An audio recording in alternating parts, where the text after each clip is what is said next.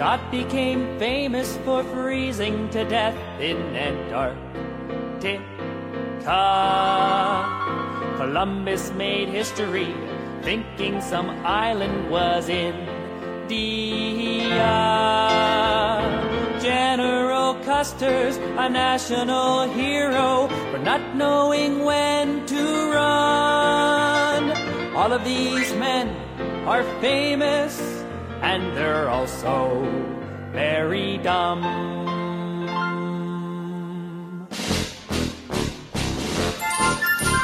History is made by stupid people. Clever people wouldn't even try. If you want a place in the history books, then do something dumb before you die. Nobility are famous for no reason. Marie Antoinette enjoyed her cake. She caused a revolution when she would not share, and her husband lost his head for that mistake. The Hindenburg was a giant zeppelin. Its makers made a minor oversight. Before they filled it up with explosive gas, they should have fixed the no-smoking light. 'Cause history is made by stupid people. Clever people wouldn't even try. If you want a place in the history books, then do something dumb before you die. Tally-ho, tally-ho, our king and country's honor we will save. Tally-ho, tally-ho, we're marching into history and the grave. So if your son and daughter seem too lazy, sitting there watching bad TV, just remember you should be quite grateful. At least they are not making history. History is made by stupid people. Clever people wouldn't even try. If you want a place in the history books, then do something dumb before you die. Do something dumb before you die. Do something dumb before you die.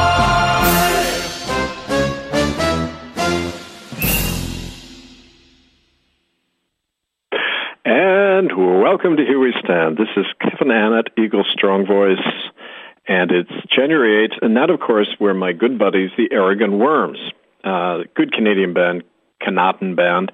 We're going to hear them singing The Last Saskatchewan Pirate and our closing song, Ontario Sucks, which is a Westerner I strongly adhere to. So today on Here We Stand, I thought we would adhere to a very wise thing that George Bernard Shaw once said, which is that the best way to bring down the mighty is to laugh at them. And we're going to be doing that today.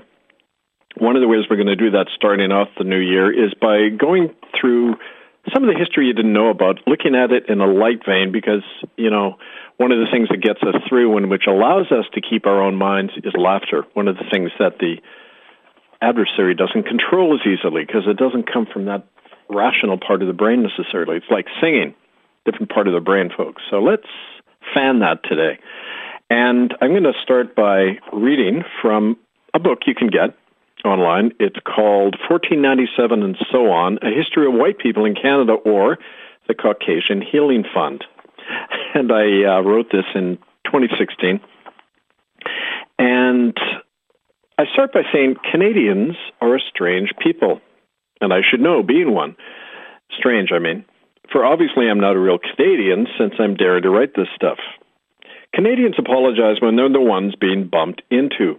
And even when holding big protests, they'll dutifully wait for traffic signals to turn green before they cross the street. And they tend to turn away with embarrassment whenever voices are raised or a dispute breaks out, even when they agree with what's being argued. Well, that impudent Yankee Billy Bob Thornton once observed that Canada is like mashed potatoes without the gravy. Well, they're bland, all right, Canadians. But more than that, the world doesn't even think we exist, except as dumb cliches like bright-coated Mounties. And that's for a real good reason, you know, because Canadians, by and large, are too insecure to just be who we are. After all, when was the last time your spouse said to you, "Honey, let's go have some Canadian food tonight, Well, darn it, eh? There's a heck of a good reason we're so vacuous, and it comes from a past and a history we're never taught about. Because if we really knew where we came from and what little spalpeens conceived us, then sacre bleu, we might have to get up and do something like revolt. But, of course, only after checking first to see if it's legal. Surely I exaggerate? Well, I'll let you be the judge by listening on. For herein dwells today a small antidote to ourselves, a piece of that hidden history of what really brought about Johnny and Susie Canuck. For your edification, my book contains really interesting little historical tidbits that you've never heard of. Like, for example, the fact that John A. Macdonald, the first Canadian Prime Minister and that boozy corporate lobbyist, used to throw up in public all over his political opponents. So hold on to your hockey stick there, boyo, and listen on. But be warned, because to quote a gay Irishman named Oscar Wilde, who definitely wasn't like a Canadian, whoever looks beneath the surface of things does so at his own risk. Uh-oh, but now I've done it. I said risk. Now most of you Canucks won't listen any further.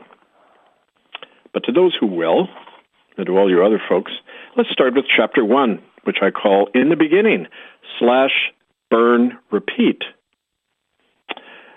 In the year 1497, John Cabot stumbled across Canada by accident, and he wasn't even an Englishman, although he called himself one. And that confusion pretty much sums it up when it comes to being Canadian. Legend has it that beset by his shrewish wife and nagging creditors, Cabot, the Italian fisherman, whose real name was Giovanni Caboto, exited quickly stage left. He got as far from home as he could in a tiny English sloop out into the vast, uncharted Atlantic, until one day he found himself stuck in a humongous shoal of codfish 100 miles wide. Well, somehow back in England, King Henry, not the one who killed his wives, but his dad, found out about all those fish, and he promptly granted Giovanni title to the cod as well as to anybody's land he found out west. I mean, that follows, right? The kind of behind-the-scenes land grab was an old European trick, of course, that King Henry had picked up from a degenerate Spaniard named Pope Alexander VI. In 1493, Big Al, whose real name was Rodrigo Borgia, yeah, one of those Borgias, Big Al told everyone that he owned the entire world as Pope because, well, God said he did. Naturally, everybody believed him back then because Europe was still officially Catholic, or so it's claimed. Pope Alexander was a completely debauched slob, just for your information. He was a hitman for his Borgia family, one of the biggest mobs in Italy. He also had 13 mistresses and fathered a child off his own daughter, Lucretia Borgia.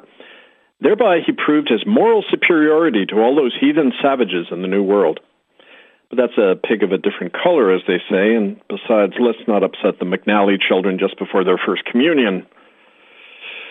Meanwhile, back in the Atlantic, John Cabot, a.k.a. Giovanni the Wandering Wop, led his merry crew on a return voyage. The whole batch of sex-starved, smallpox-laden civilizers followed all those codfish toward the setting sun until they hit the shores of what's now Labrador. There they found a whole bunch of obliging and peaceful brown people called Beotaks, waiting for them on the beach. Well, Captain Giovanni was invited to kiss the local Beotak Indian chief, which he did, and then he promptly ordered the guy's murder. Apparently, the Europeans just couldn't tolerate the chief's outrageous Newfie accent, or something. Actually, none of the Beotak people hung around for too long to plant any more kisses on Cabot's crew. They all just, disappeared somewhere. Rumor has it the Beotaks wandered off, or maybe were abducted by UFOs or something like that. Either way, that first bunch of brown obstacles to civilization vanished so thoroughly that none of them were ever seen again, leaving the land wide open and terra nullius for the pale invaders. And wow, there wasn't even a word mentioned about healing and reconciliation. Word got back to King Henry that there were no Spaniards in sight in the new land, so his delighted royalness gave John Cabot the green light to keep heading west, young man, brown people be damned, which they pretty much ended up being. Maybe it was all those fish sticks he had to eat or the down-home spoon-playing manner of life in Newfoundland, but Captain John never made it much further inland, relinquishing the discovery of all those savages, not us, but them, to guys like that wily Frenchman Jacques Cartier. Or maybe the two of them just made a deal to outsmart les Anglais. Anyway, Jacques Cartier showed up years later, further inland, at the mouth of a huge mother of a river that he mistook to be the oceanic passageway to China. People see what they want to see, right? But Jacques was annoyed as hell to come across more brown-skinned people, and they couldn't even speak French or say a Hail Mary for some reason. So Jacques whipped out his artillery, had them blessed by the onboard priest, and then proceeded to bombard the Indian villages along the St. Lawrence River with bits of iron, glass, and stones. This practice became known in Catholic Church circles as administering canon law. Canon, get it? The survivors of this holy cannonade got the message pretty quickly and offered no resistance to what is commonly known as conversion. Soon the Indians who survived were all groveling and genuflecting to dead images and praying to fake saints when they weren't picking smallpox scabs off their kids' faces. Jacques Cartier was actually quite the mushy sentimentalist for a papist. Remarking on his new little wild friends, the seafarer wrote, "The savages are a people utterly unconcerned with wealth, and they share what they have with one another freely and naturally. Although they have not 5 sous between them, they are well fed and happy, and they do no harm to anyone. They are far better Christians in that sense than are many of my own countrymen." Unquote. Well, naturally, such real-life examples of Jesus Christ posed an obvious threat to the Roman Catholic Church, and so they had to go. So like their Beothuk neighbors, none of those Christ-like brown people hung around for very long either. But before the Indians passed on to where Aboriginal converts to the faith seem to always end up, one of the local natives imprudently showed Jacques Cartier the pelt of a cute, furry little creature, and the Frenchman suddenly saw big Sioux signs all over the place. The fur trade was on. Well, a couple of centuries and 1 million or so dead brown folks later, Madame de Pompadour, who was one of French King Louis's favorite bed buddies, made the snooty but very accurate remark that, quote, "Canada exists solely to provide me with furs." And later, with water and uranium and wheat and timber, etc. Well, that pretty much summed things up, although Pompey the Romper left out the necessary religious rationales provided by her fellow fur-trading monopolists, the Jesuits, whose gun-running and alcohol-dispensing priest, Jean de Brebeuf, aptly said, before being barbecued slowly to death by some pissed-off Iroquois guys, quote, "We must govern this country only according to what is of service to the Catholic faith and the fur trade, obliterating both the heretic and the savage." Well, Holy Inquisition, eh, Batman? But actually, things were not all bad, despite those creepy little black robes. The French did learn how to play hockey and lacrosse from the brown people who were still around. And they went on to excel as NHL goaltenders and inventors of muffins and the snowmobile. So, actually, no, I guess things were pretty bad. Nevertheless, not content to let anything remain French, the British promptly showed up in Canada in a big way soon after Jacques Cartier shuffled off to that big shooting gallery in the sky. By the year 1700 or so, Rule Britannia arrived from south of that border that still wasn't there, where they had been warring in their own New England colony and killing off Indians with silly names like Pequots and Narragansetts, by making them eat cold, greasy food and preaching to them a very dry kind of Puritanism.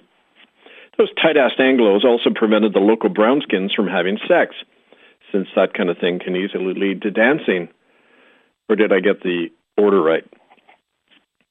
Naturally, the French couldn't tolerate seeing such severe, austere aesthetics imposed on the heathens, and so they decided to go to war over it. Okay, so I'm lying. Of course, the big fight between England and France was really about who controlled the mega profits of the fur trade, which worked like this. The Indians did all the hunting and the trapping and the skinning of the beavers, and in return they were given a mirror or a knife for 100 beaver pelts. The European traders then sold the furs to companies set up by some royal idiots somewhere who garnered an average 1,000% profit or something ridiculous like that on the entire transaction. Does that sound fair to you? Well, naturally, anybody who tried chiseling in on this Donald Trump-like mobster action received the business end of a bayonet pretty quick. This practice was commonly known as civilizing the wilderness, or in later days, free enterprise in action. The Frenchies liked the Huron Indians because they seemed to embrace Roman Catholicism, when in fact they just appreciated the free communion wine, which was so much better than the cheap grape juice the Prohibition Puritans dispensed. The British, contrarily, sided with the Iroquois because they went to war so much, and they had really macho chiefs with big, cool war clubs the size of a Scotsman's pudenda, not an Englishman's. And so, invoking divine sanction, each side armed their own Indians for a battle to the death over who would get to kill and skin all those cute little beavers. Well, the Hurons lost, which is why you don't see any of them selling cigarettes on Ontario Indian reservations nowadays. The British were feeling pretty smug about the whole thing, as usual, having whipped their old enemies, les Français, once again. But just then, a revolution broke out back in Old Blighty, and the Puritans chopped off King Charles's empty head and got embroiled in a big civil war, thus giving the French breathing space. So the fight for who would own Canada went on and on. Until the 7 Years' War, which you probably didn't hear much about in school except all the boring royal details. Because to make matters worse for the British, the furs from Canada began running out around 1750, and those uppity English colonists around Boston were starting to rant about their unalienable rights and threatening to dump all the imported British tea into the ocean, making it quite undrinkable, even for Americans. So the Crown needed something to get everybody to forget about their nutty King George and unite around God and country again, and so, bingo, wag the dog. Along came the 7 Years' War. Well, the French lost that one big time. They ended up surrendering most of the land they'd stolen all over the world to those other bandits, les Rotés de Boeuf, in places like India and the Caribbean. Ah, sacre bleu, pas d'empire. And then to top off their bad luck streak, a few years later, their own King Louis got his head chopped off, too, by more revolting masses, which wasn't a bad thing at all. Not the best of time for French imperialists. But Canada went officially British after that, to the eternal ruination of the sexual and intellectual life of most Canadians. And jolly old Quebec remained an enclave for poodles, priests, and outrageous accents. But America went officially un-British thanks to help from the French and their Navy, who really kicked limey butt. So things sort of evened out, which is kind of nice and fair, don't you think? Very Canadian. Now that a border existed next to Canada, lots of immigrants started showing up, running away from life, liberty, and the pursuit of happiness down south. They called themselves the United Empire Loyalists, but the Yanks had a less complimentary name for them. Fearing political freedom and happiness, they sought out Canada and built a society there quite free of both. And so we move on. Where are we now? Well, remnants of Indians were only some of the headaches facing the Brits after they took over Canada. A few Anglican bishops, colonial governors, and fat merchant bankers ran the country. Hey, just like now. Which they divided into Lower Canada, being filled with French, hence lower, and Upper Canada, where the Anglos gathered, and hence over and above. This little clique of governing fops was derogatorily known as the Family Compact, especially by their political nemesis, a bald-headed little Scotsman with a fiery tongue and very bad manners named William Lyon Mackenzie. He and his constituents of small farmers who elected Billy to the token legislature 3 times and got chucked out by the Family Compact 3 times. Billy eventually got so pissed off of the royal fops that he helped the farmers took up arms and they fought them in Canada's only revolution, known as the 1837 Rebellion. Well, my great-great-grandfather, Philip Annett, was a farmer and a blacksmith at the time, living around the border in southern Ontario. And when he heard about the rebellion, he picked up the family flintlock and joined Mackenzie in this great endeavor, being an inspired Republican. Actually, the family rumor is that his wife was a bit of a battle axe, and he got out of the house as much as he could. When he left just before Christmas in 1837, in the middle of winter, his wife was angrier than ever because he took the only gun they owned, leaving her defenseless against prowling Indians and wolves and missionaries. Anyway, the rebels lost.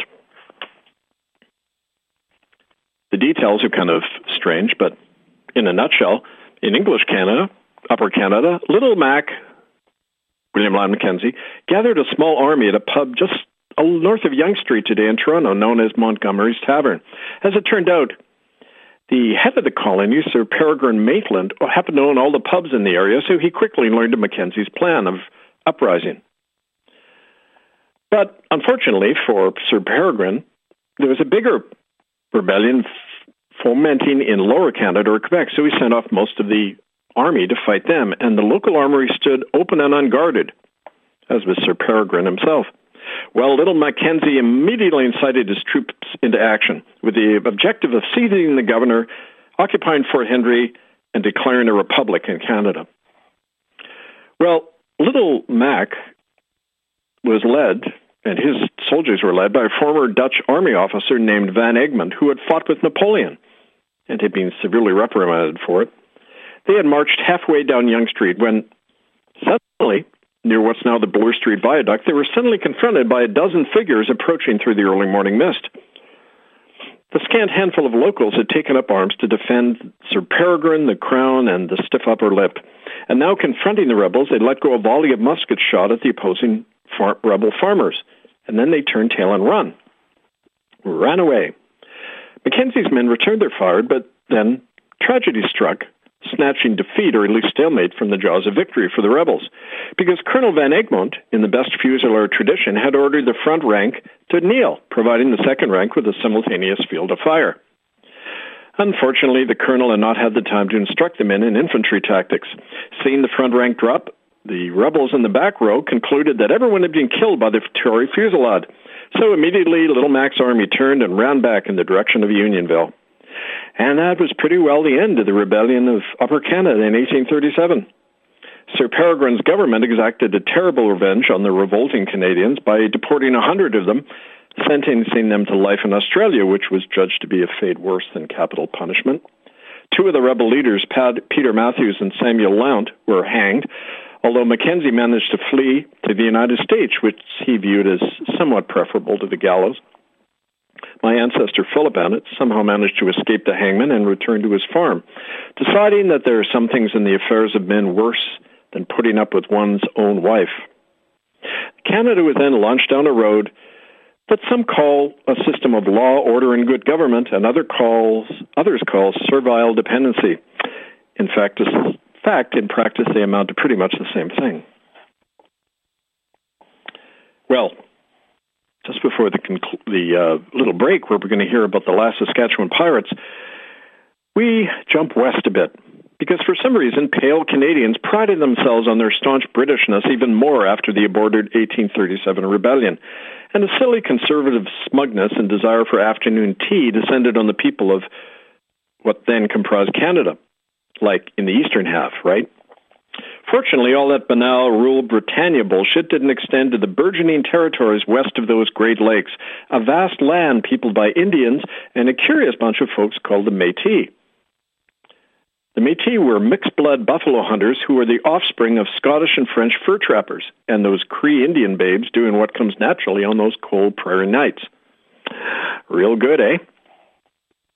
West of the Great Lakes was a huge unsettled territory in 1840, owned by nobody, except in the minds of a few London businessmen who possessed something called the Hudson's Bay Company, one of the biggest illegal land grabs in history.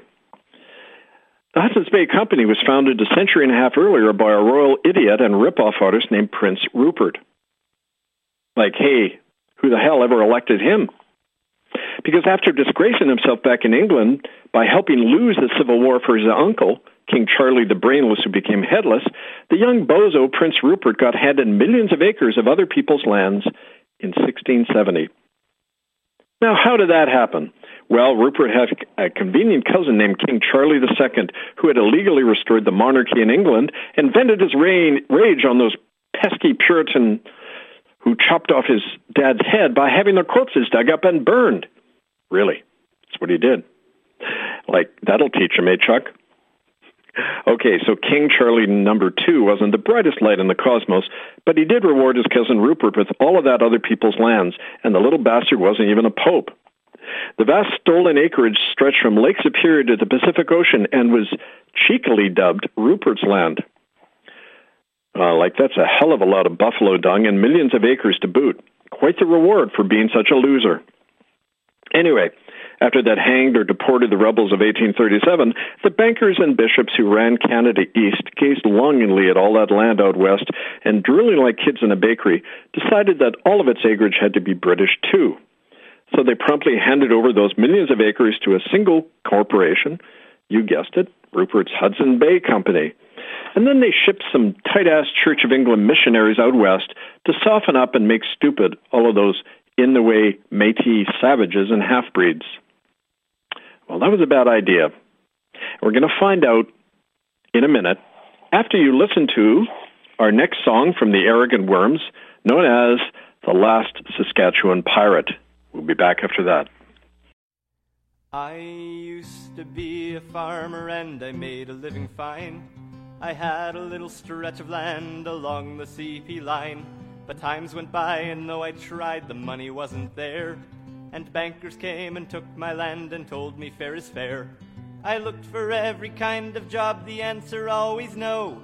Hire you now, they'd always laugh, we just let 20 go. The government, they promised me a measly little sum. But I've got too much pride to end up just another bum. Then I thought, who gives a damn if all the jobs are gone? I'm gonna be a pirate on the river Saskatchewan. 'Cause it's a heave-ho, hi-ho, coming down the plains, stealing wheat and barley and all the other grains. It's a ho, hey, hi, hey, farmers bar your doors when you see the Jolly Roger on Regina's mighty shores. Arr. Well, you'd think the local farmers would know that I'm at large, but just the other day I found an unprotected barge. I snuck up right behind them and they were none the wiser. I rammed their ship and sank it and I stole their fertilizer. A bridge outside of Moose Jaw spans a mighty river. Farmers cross in so much fear their stomachs are a-quiver, 'cause they know that Tractor Jack is hiding in the bay. I'll jump the bridge and knock 'em cold and sail off with their hay. 'Cause it's a heave-ho, hi-ho, coming down the plains, stealing wheat and barley and all the other grains. It's a ho, hey, hi, hey, farmers bar your doors when you see the Jolly Roger on Regina's mighty shores. Arr, arr, arr. Well, Mountie Bob, he chased me, he was always at my throat. He'd follow on the shoreline, but he didn't own a boat.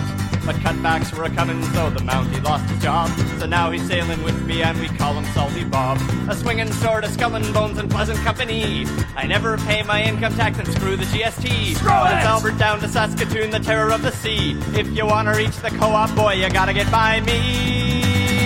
'Cause it's a heave-ho, hi-ho, coming down the plains, stealing wheat, barley, and all the other grains. It's a ho, hey, hi, hey, farmers bar your doors when you see the Jolly Roger on Regina's mighty shores. Arr, matey. Get it? Matey? Oh, hey, that's really funny. You know, like Louis Riel. Well, pirate life's appealing, but you don't just find it here. I've heard that in Alberta, there's a band of buccaneers. They roam the Athabasca from Smith to Fort McKay, and you're gonna lose your Stetson if you have to pass their way. Well, winter is a-comin' and a chill is in the breeze. My pirate days are over once the river starts to freeze. I'll be back in springtime, but now I have to go. I hear there's lots of plundering down in New Mexico. 'Cause it's a heave-ho, hi-ho, coming down the plains, stealing wheat and barley and all the other grains. It's a ho, hey, hi, hey, farmers bar your doors when you see the Jolly Roger on Regina's mighty shores. It's a heave-ho, hi-ho, coming down the plains, stealing wheat and barley and all the other grains. It's a ho, hey, hi, hey, farmers bar your doors when you see the Jolly Roger on Regina's mighty shores. When you see the Jolly Roger on Regina's mighty shores.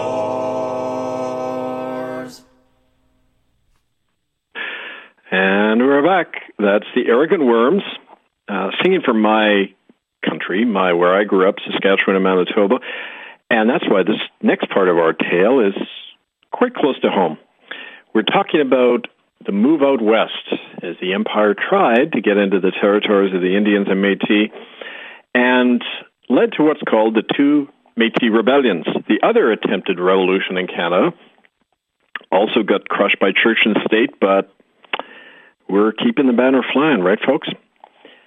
So anyway, as the British Empire tried to move into the West, they sent out their English missionaries, the Anglican Church missionaries, to soften up and make stupid all those in-the-way savages and half-breeds. But that was a bad idea. Because for one thing, those Western hombres were tough dudes who didn't want to be converted, especially to Anglicanism of all things, since the first thing the English clergy did was to order a halt to any rolling in the hay or late-night conjugals with Indian women. Ah, manger la merde, cochon d'anglais. Hope you all know what that means. Well, not surprisingly, it soon became open season on Anglicans around the central Métis hangout in what is now my hometown of Winnipeg, in no small part because Catholic missionaries were already out there stirring the pot. Damn it, those black-robe pederast bastards really get around, don't they? Naturally, all those half-breed gun sites were quickly trained on the Canadian government as well, since Ottawa clearly didn't savvy the desires of the mostly French-speaking Métis to be left alone with their Cree babes and buffaloes. Did I say that right? Babes and buffaloes, yes. Things went from bad to worse, and naturally, a little war broke out, which is always a good thing for bankers and politicians. The trouble for les Anglais was that there was no fast way for them to get their troops out west, since the country lacked, guess what, a national railroad. Did somebody say problem, reaction, solution? Enter the Canadian Pacific Railway, commonly known back then as the government on wheels, since so many prime ministers and cabinet members were its lawyers and shareholders. Not like now, of course. Smirk. Oh yeah, sorry, but I forgot to mention. During the on-again, off-again dispute out west, Canada was officially declared a nation by some more pallid-skinned rich guys in 1867. But it wasn't really Canada yet, just 4 eastern provinces, and boring ones at that. Nova Scotia, New Brunswick, Quebec, and Ontario. Anyway, back to the Canadian Pacific Railway, the CPR. No, that doesn't stand for cardiopulmonary resuscitation, although the CPR did revive the waning political fortunes of a soon-to-be-named alcoholic and his odious minions. The CPR needed lots of cash and land grants, of course, because, hell, all those fat bankers couldn't spend any of their own money, for God's sake. So enter the railway's chief lawyer and lobbyist, John A. Macdonald, a notorious drunkard and corporate bagman who also, and just coincidentally, of course, became Canada's very first prime minister. Don't you hate all this stupid predictability? Anyway, to help out his bosses, Big Mac fomented a war right away with the Western Métis through his agents and as the ever-obliging Roman Catholic Church, which has always loved to play both sides of any conflict. And naturally, the Papists held their usual "we are God" sway over the mostly French-speaking Métis gun-toters. Well, sadly for the backroom boys, the war didn't come off for some reason, much to the consternation of the CPR shareholders, who'd been promised rapid funding from the government once the war erupted. After all, those dashing red-coated bullet catchers for the Bank of England needed railroad construction to get out west and save Canada from all those bearded Catholic terrorists. And if you think that's silly, it gets worse. In 1870, a zany prophet named Louis Riel emerged from out of the Métis hordes to proclaim a provisional government in Winnipeg consisting of woolly-faced guys in slouched hats who definitely didn't drink tea and read Chaucer. Louis was only slightly Métis, as a matter of fact. Winston Churchill, whose very hot and sexy American mother Jenny was a quarter Iroquois, actually had more Aboriginal blood in him than did Louis Riel. I guess that's why old Winnie kicked Nazi butts so well in World War II, eh? But as for Louis, well, I suppose the guy was just another wannabe Indian who was in the right place at the right time.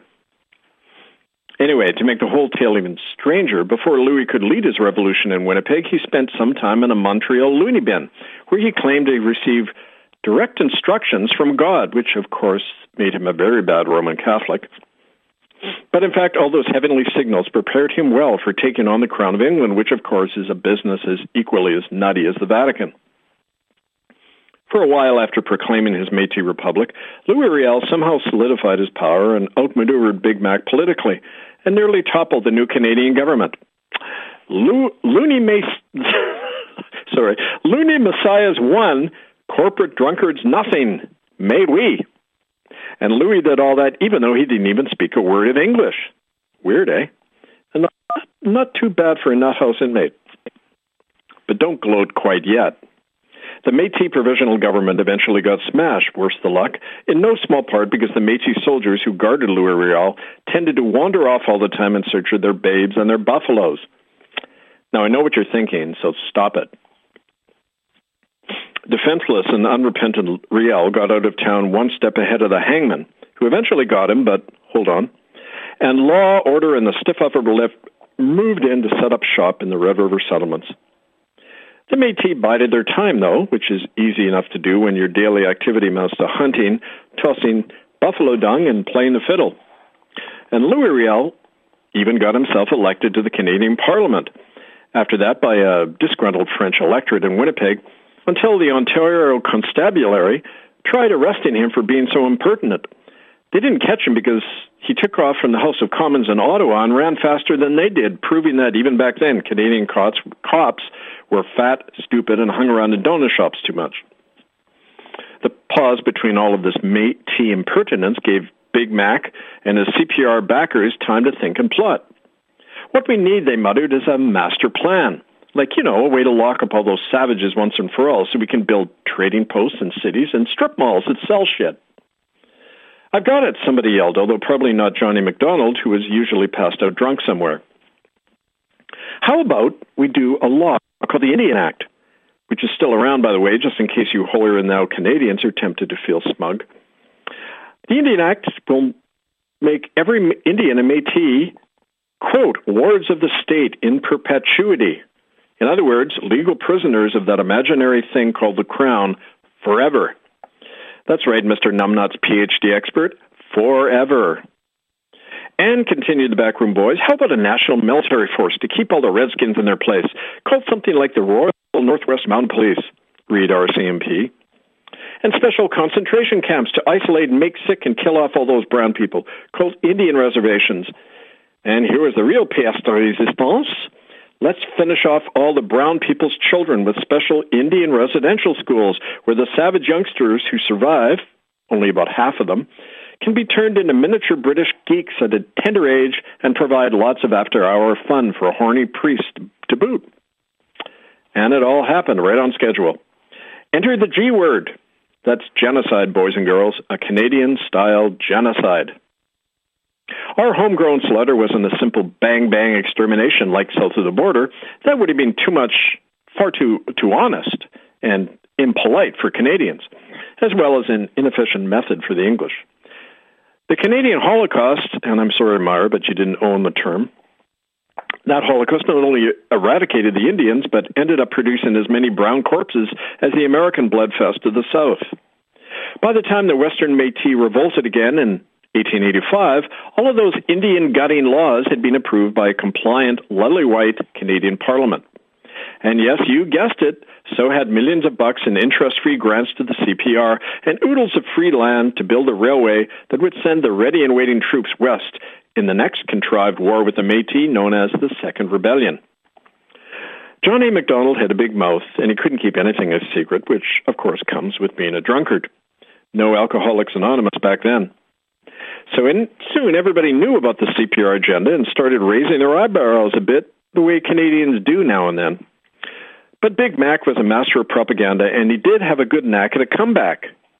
Good knack at a comeback. You see, I rhyme.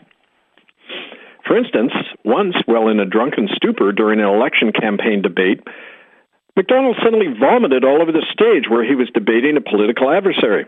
But without missing a beat, he exclaimed to the shocked audience, "You must excuse me, ladies and gentlemen, but whenever my worthy opponent speaks, I can't help but become sick to my stomach." Well, Big Mac used the same rhetorical skills to bamboozle the Canadian public to support the war against terror out west, which of course was needed by a badly debt-plagued Canadian Pacific Railway. And he got a lot of help from Louis Riel himself, who had returned to Winnipeg by then with a zealot's fire and incited the Métis to take up arms and arrest any settler who wasn't with them, especially if they spoke English. Well, naturally, the Roman Catholic Church helped to mess things up for the Métis. Under orders from Rome, a local bishop named Taché did all he could to stir up and set up Riel by promising him backing from the church for his little revolt, but of course, the help never came when the caca hit the fan. Bloody papists. One of the unlucky sods who had raised Riel's ire was a fervent Ulster Protestant, one of our guys, named Thomas Scott. Scott denounced the oath of allegiance to the provisional Métis government demanded of all Winnipeggers, and not inaccurately, he saw Catholic conspiracies under every bed. However, the lad, after all, was a bootboy Orangeman, and so poor Thomas Scott didn't favor subtlety. He publicly announced that he'd personally shoot Louis Riel the next time he saw him. Wrong thing to say, boyo. Scott was the one who was punctured with lead on Riel's direct order and on trumped-up charges.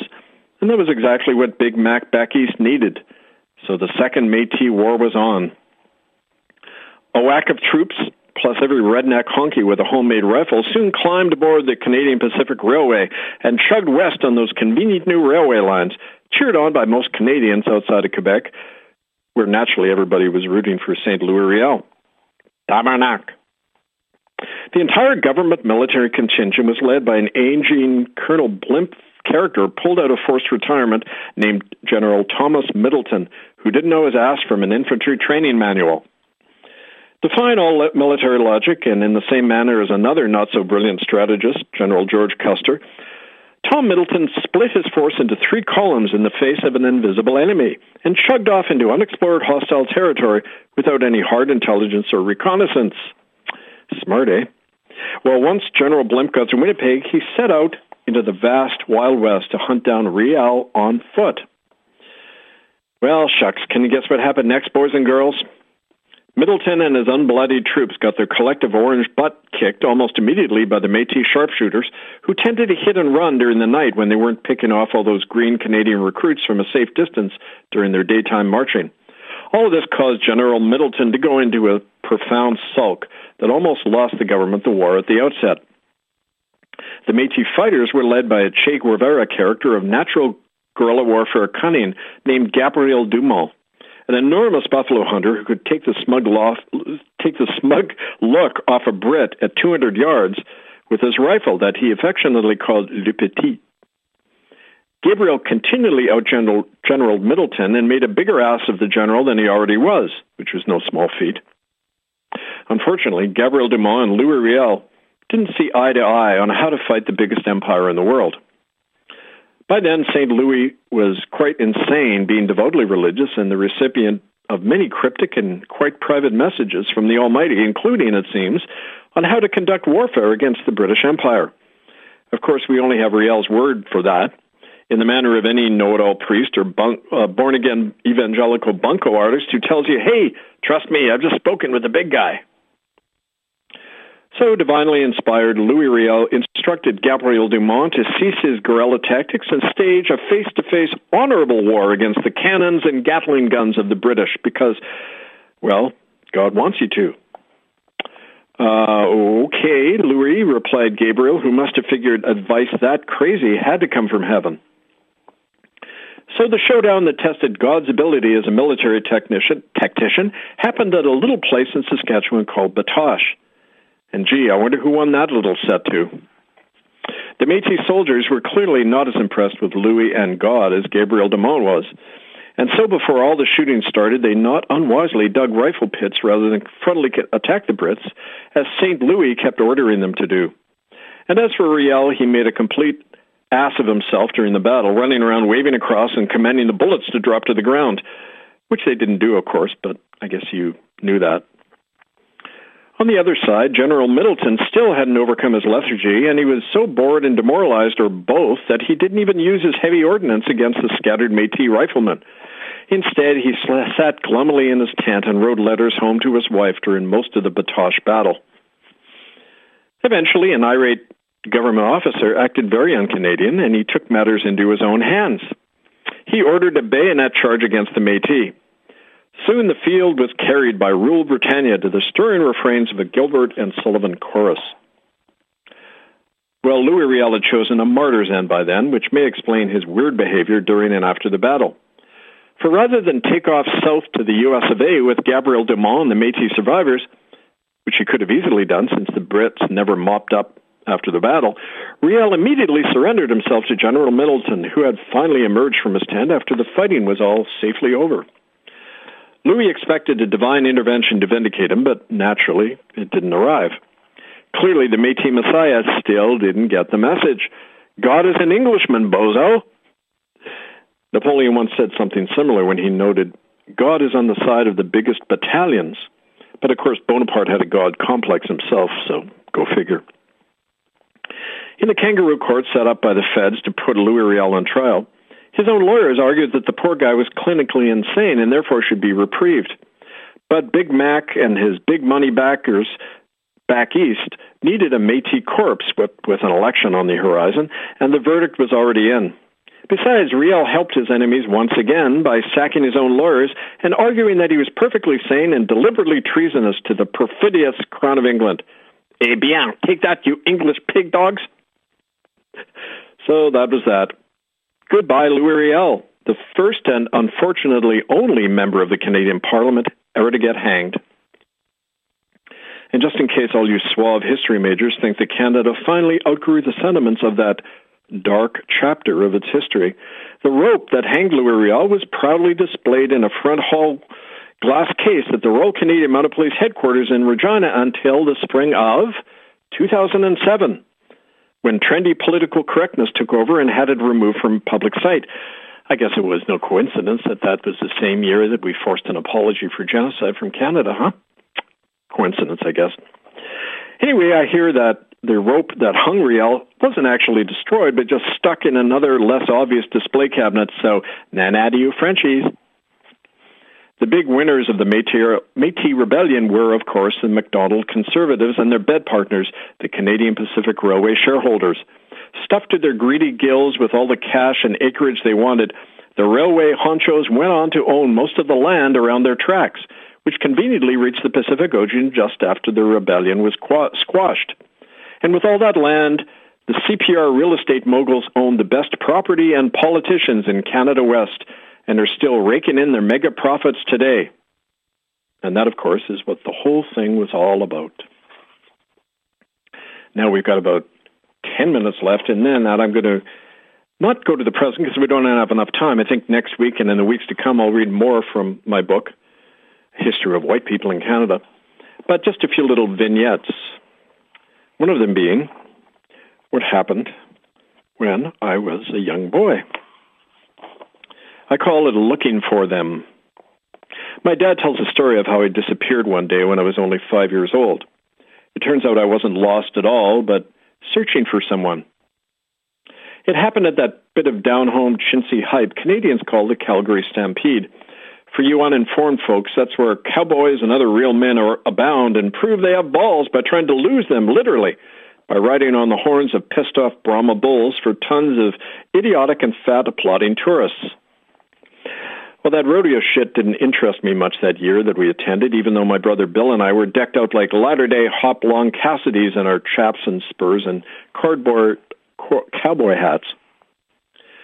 Too innocent to feel ridiculous as I strutted around like Wyatt Earp, I remember being profoundly disappointed at not seeing any real live Indians at the Stampede, since all the brown-skinned guys were dressed just like me and all the redneck noise and the standard cowpuncher shit. Man, I wanted feather bonnets and tomahawks and bloody scalps dangling from their belts. Anyway, as quick as you can spit tobacco, I vanished into the crowd as Dad, who was supposed to be watching me, was off smoking somewhere. He and Mom spent a number of what I'd like to hope were panic-filled moments, searching for their cute and irreplaceable wee Kev and coming up empty. Dad says they were about to sound the general alarm and bring in the Mounties. Yeah, like that would have helped. When he spied my cute little butt in my unmistakable cowboy chaps sticking up in the air outside some tourist Indian's teepee. The top part of me was inside. Dad grabbed one of my legs and hauled me out into the light of day.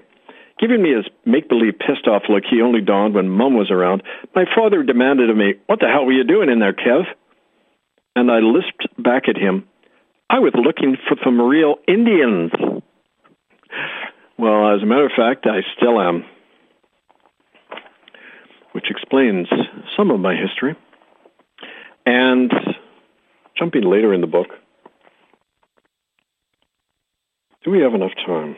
Yes, I think we do. By the way, websites, murderbydecree.com, republicofkanata.org, Kanata, our village, where the people sit as one. Well, I was a kid for most of the 1960s, missing out on not only real Indians, but all the cool anti-war protests and rock concerts and unrestrained sex. Of course, even if I had practiced unrestrained sex, I would have passed being raised a Presbyterian.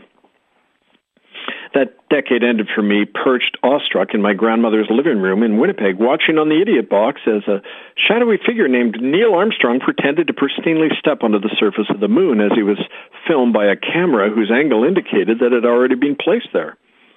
So in a way, that kind of official make-believe was a good introduction to the 1970s, which, as a decade, was, for Canadians, a series of similar illusions and ultimate disappointments.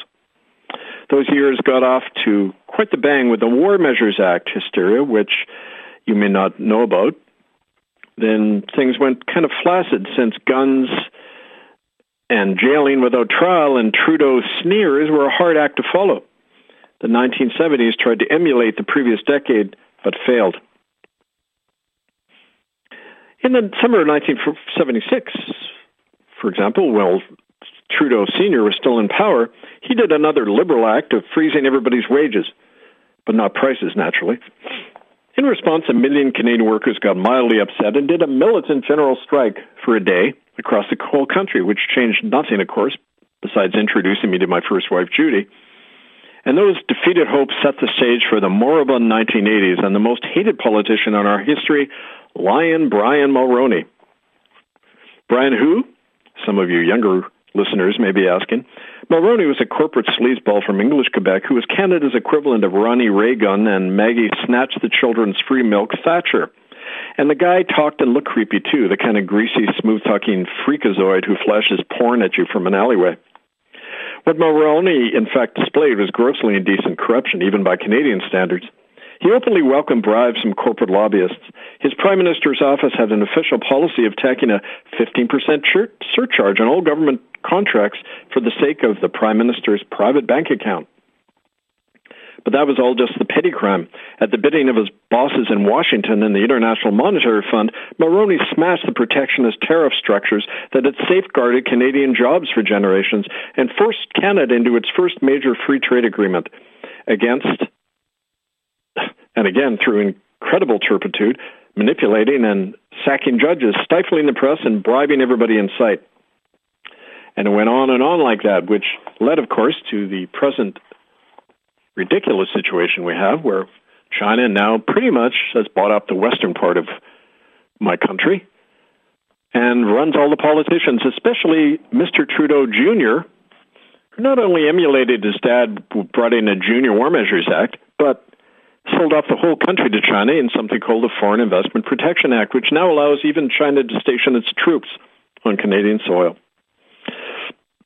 And so that's what we face. That's why we have the Republic of Canada, which we're going to go into in more detail and bolster ourselves with laughing at the enemy in a way that puts the emphasis first on what we're going to do next, not what they, whoever they are going to do. That's why we're here every week, and that's what we'll do continued next Sunday when we're on the air. You can follow all of our work, murderbydecree.com, republicofcanada.org, and you can read what I've been reading from. Order it on Amazon. Is called 1497 and so on, A History of White People in Canada, or the Caucasian Healing Fund. And that term actually is taken from the Aboriginal Healing Fund that the murderers in church and state doled out to the deserving Native children who survived their genocide in the residential schools. If they shut up and wouldn't sue them, they got a bit of money. Called the Aboriginal Healing Fund, because of course money heals everything, right? Especially from the people who murdered your relatives.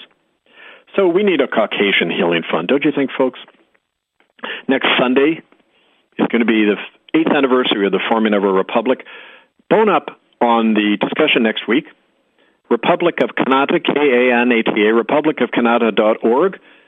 Check under breaking news for the latest stirring announcement. We did this last week. And prepare yourself for that discussion online and more fun truth of Canada's real history in a humorous vein, but also in a vein that activates you to take back your nation.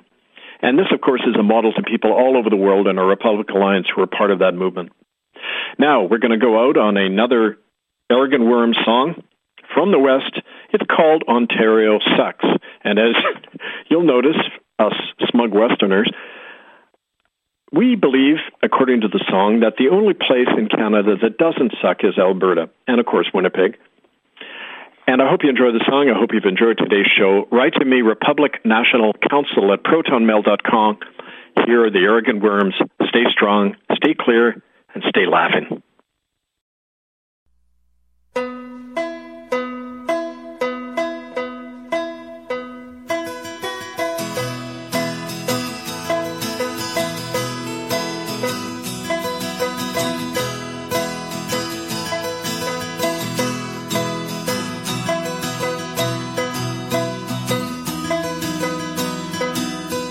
I hate the Sky Dome and the CN Tower too. I hate Nathan Phillips Square and the Ontario Zoo. The rent's too high, the air's unclean, the beaches are dirty and the people are mean, and the women are big and the men are dumb, and the children are loopy because they live in a slum. The water is polluted and the mayor's a dork.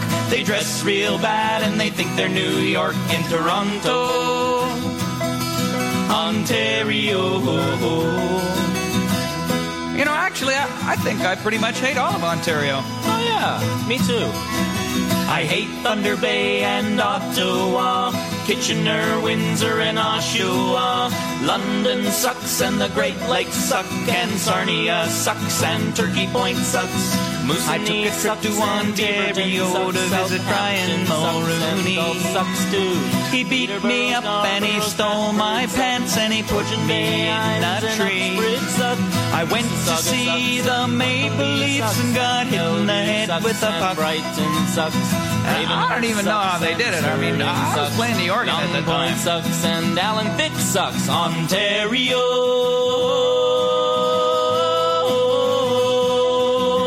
sucks. Yep.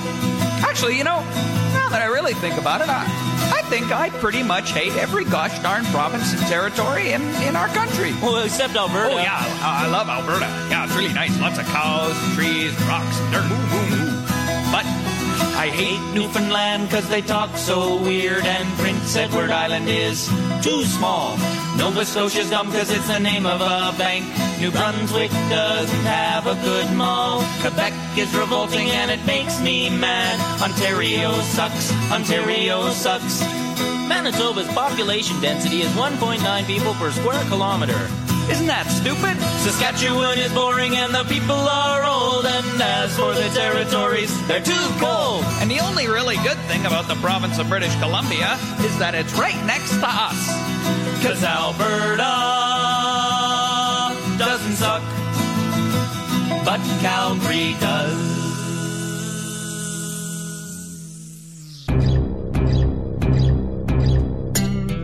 Baby boy the Prince, big time on Cash Monroe, extreme entertainment. This is the way I live.